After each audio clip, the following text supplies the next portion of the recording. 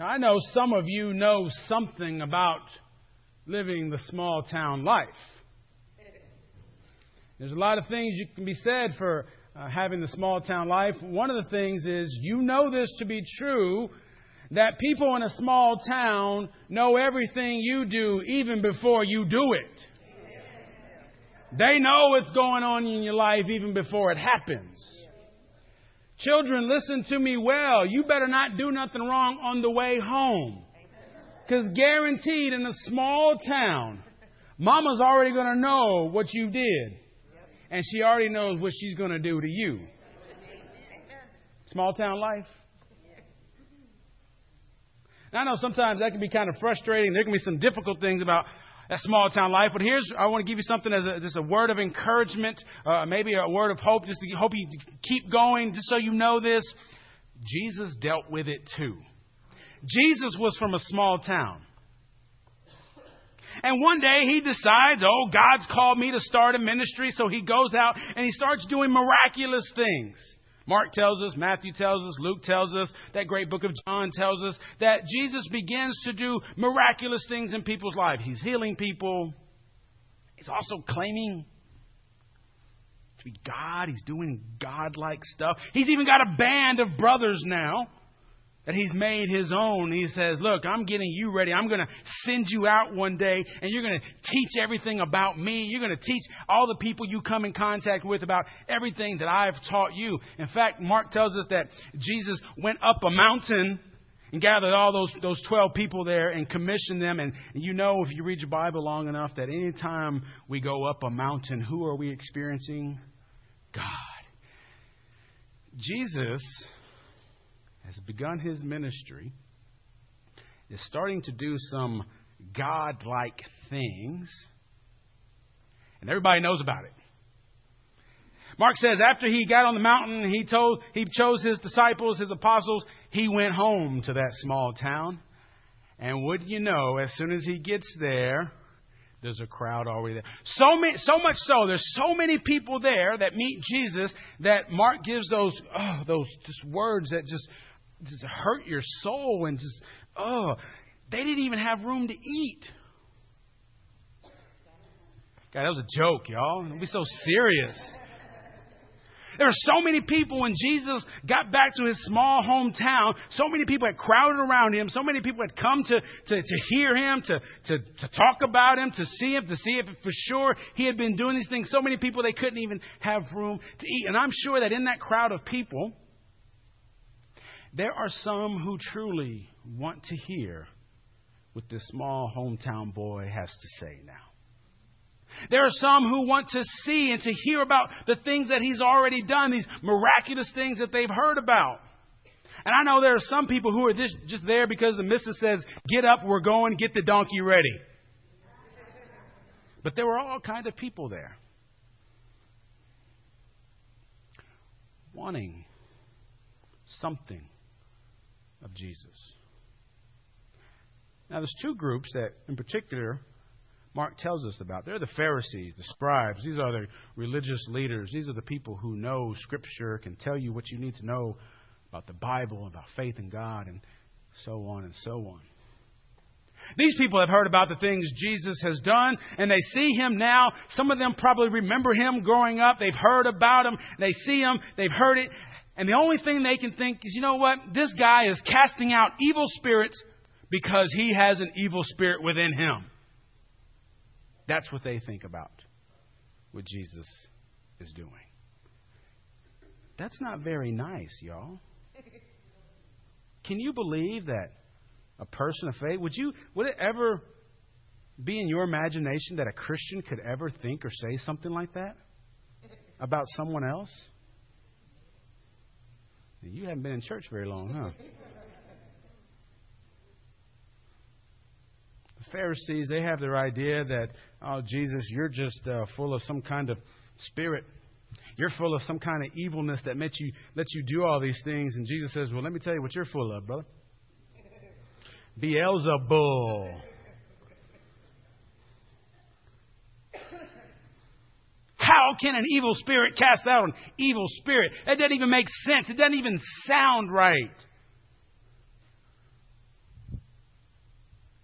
Holy Spirit's been a part of this work so far in Jesus' ministry. And unfortunately, those Pharisees, those religious leaders, can't quite get that. So they're the first group that has something to say about who and what Jesus is and what he's been doing. But there's another group that Mark tells us about, a group that you would think we should pay attention to because, well, it's his family. Families are important, aren't they? Families are meaningful. Families where you learn how to live. It's for some of us, most of us, it's where we learn our faith, for good or for bad. We learn so much from our families. And so the family finds out that Jesus has come back home. Now, you just kind of think about how weird that sounds. The family found out, hears that Jesus has come home. So apparently he didn't go home to mama first. And when they hear that he is there, they immediately go to him as well, just like everybody else. But Mark says there's something in particular they're trying to do. They need to get to him. They need to get to him so that they can, if you heard, restrain him. Mark says, and you can imagine Sister Mary, Brother Joseph, and the brothers and the sisters making their way, trying to find out whose house he's at, trying to get into the crowd so they can restrain him. And you want to know why they want to restrain him? Because they know about what he's done. They've heard about the things he's saying. And they know that everybody else has too. Jesus, people are saying you're crazy. Can you imagine what Mary's had to deal with? What she's had to listen to? You know your boy Jesus, huh? You know what I heard. You know what he said yesterday, right? Can you imagine Jesus' brothers and sisters on the schoolyard, playground? Can you imagine the stuff they got to put up with? They find out he's there, and they want to go to him so they can restrain him, so they can get him to stop because Jesus, people are saying you're crazy.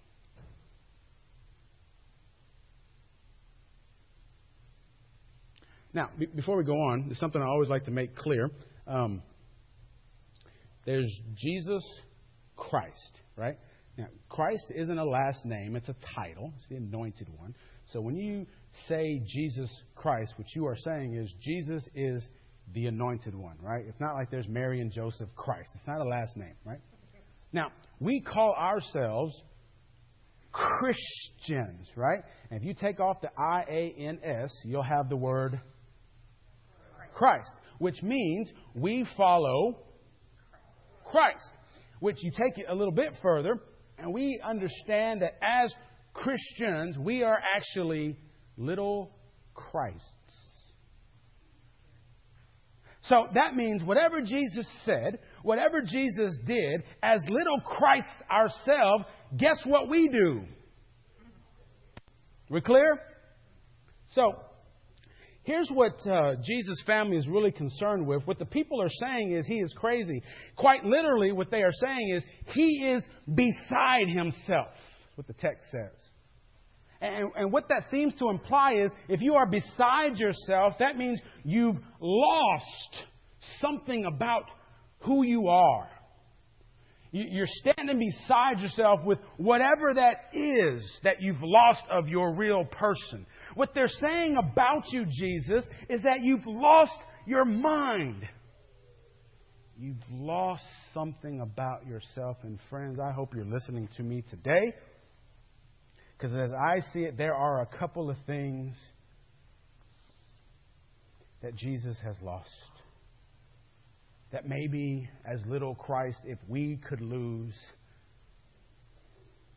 something great would happen in our lives, in the life of the church. You see, Jesus was beside himself, and part of that meant is that he lost his sense of fear of what other people thought about him.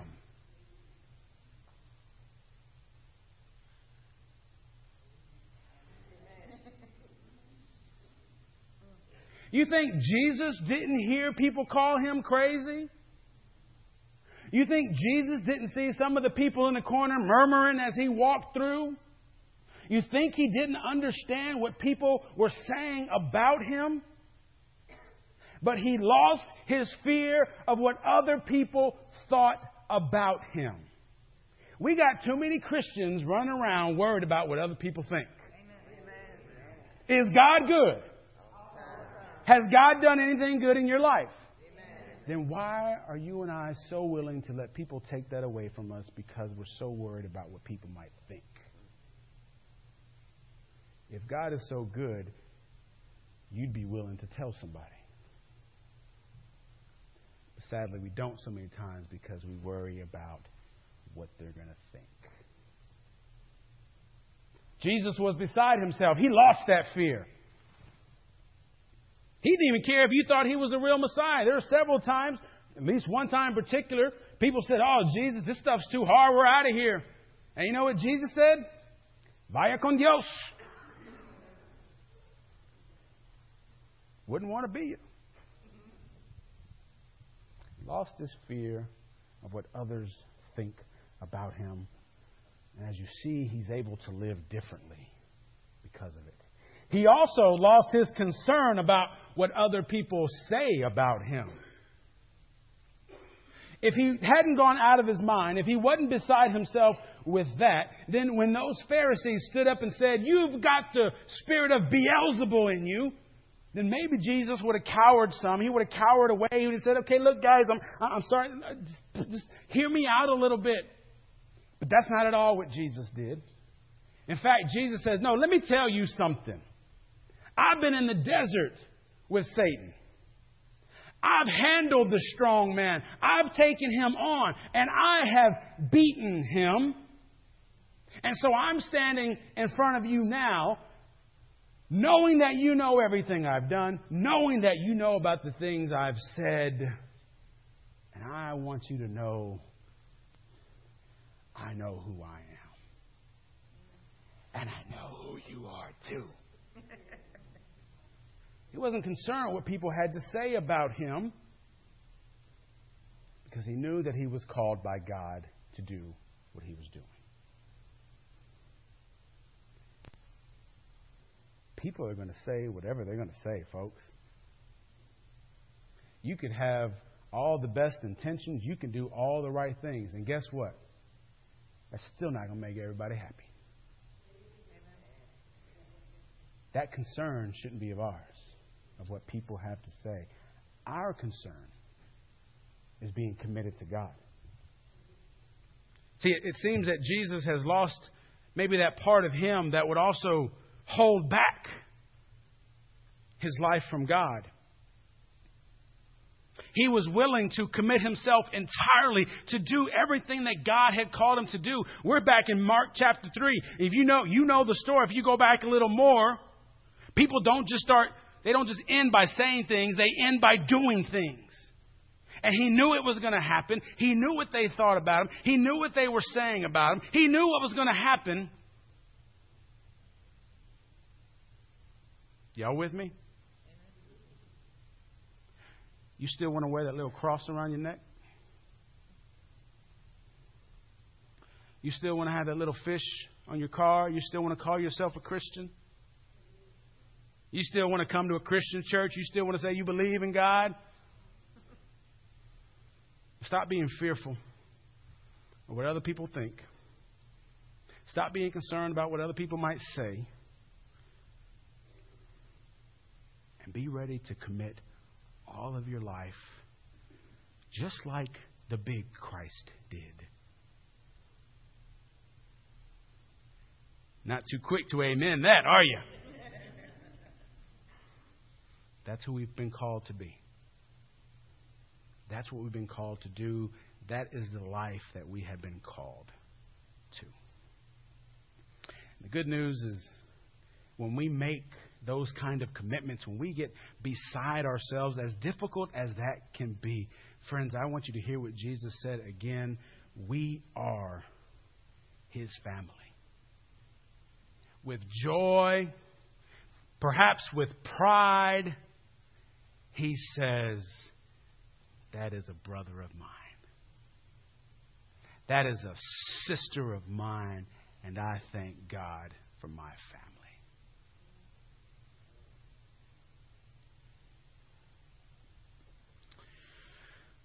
It's funny. I don't know if you realize this, but you see, how many weeks are there in a year? If you count up 52 a year, if you count in some Holy Week services, if you count in some special services here and there, you guys have heard at least 150 sermons from this big mouth right here. Amen. You can stop laughing now, okay? Now, here's the thing. I don't know. If you think about all those sermons, think about all the things we've been able to be a part, all the ways that we've been able to work with God together, I have no idea what you will remember from those 150 sermons plus. Who knows? You might remember something like this. See if this works now. Yeah. You might remember cleaning out the church and giving stuff away and all the fun work that went behind that. Or you might remember working at the food pantry. You might remember my mad kickball skills. Or that I was mad I didn't have kickball skills. I don't remember. You might remember these.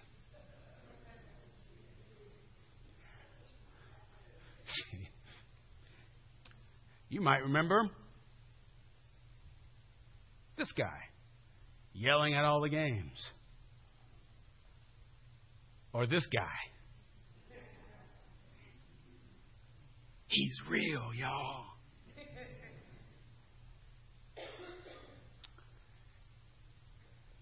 I don't know what you're going to remember. You'll probably remember a lot of things. But as I think about the life that Jesus lived, and as I think about the life that God wants us to live, if I could sum it all up, there's one thing that I hope you will always remember about our ministry together. Now, this is a song that's very meaningful to me. It's a song I heard a long time ago that just has been impactful in my life, has been powerful for me. The words are so meaningful. And I think about closing one door of ministry. As I think about one thing I want you to know, I can't sing it, but luckily we have somebody who can. If you'll just pretend she's me real quick.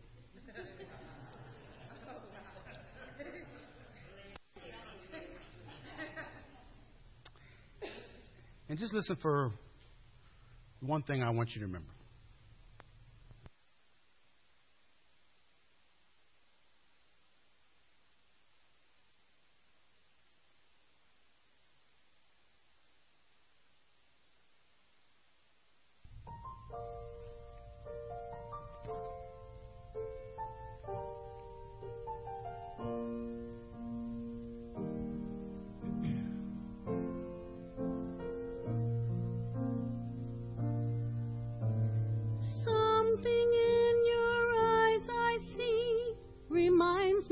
What used to be when I was still uncertain of the truth. Sleepless nights turn into days, alone inside an endless space, counting on someone to see me through. And if there's one thing I know, you are never left alone. You can always call on Jesus' name. And if there's one thing I pray, it's Jesus helps you find a way to make a change and listen to your heart. God will take away your pain if you choose to let it go. If there's one thing I know, how can I convince your heart His light can find you in the dark, and only He can make your blind eyes see?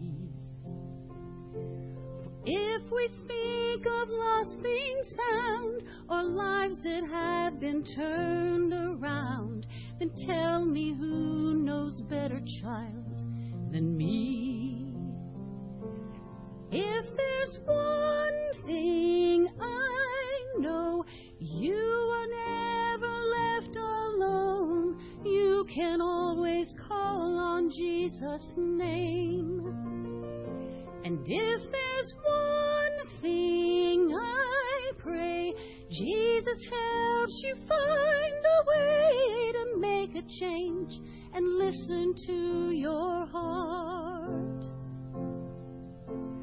God will take away your pain if you choose to let it go. If there's one thing I know,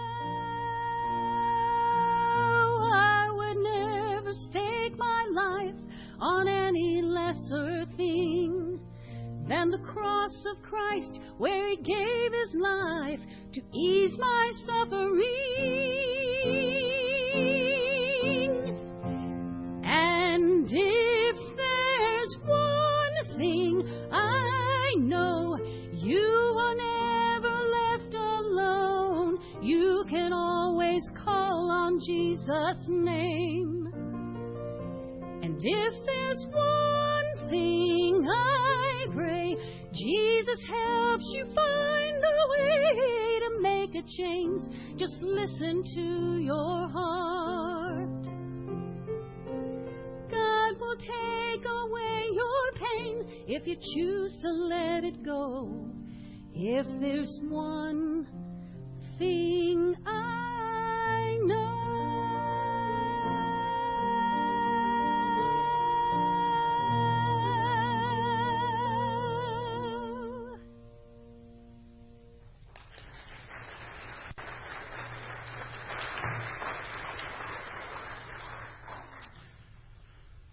The one thing that has had the most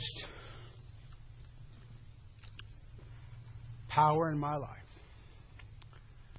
is knowing that I am a part of the family of God. And I hope that is the one thing that will change your life too.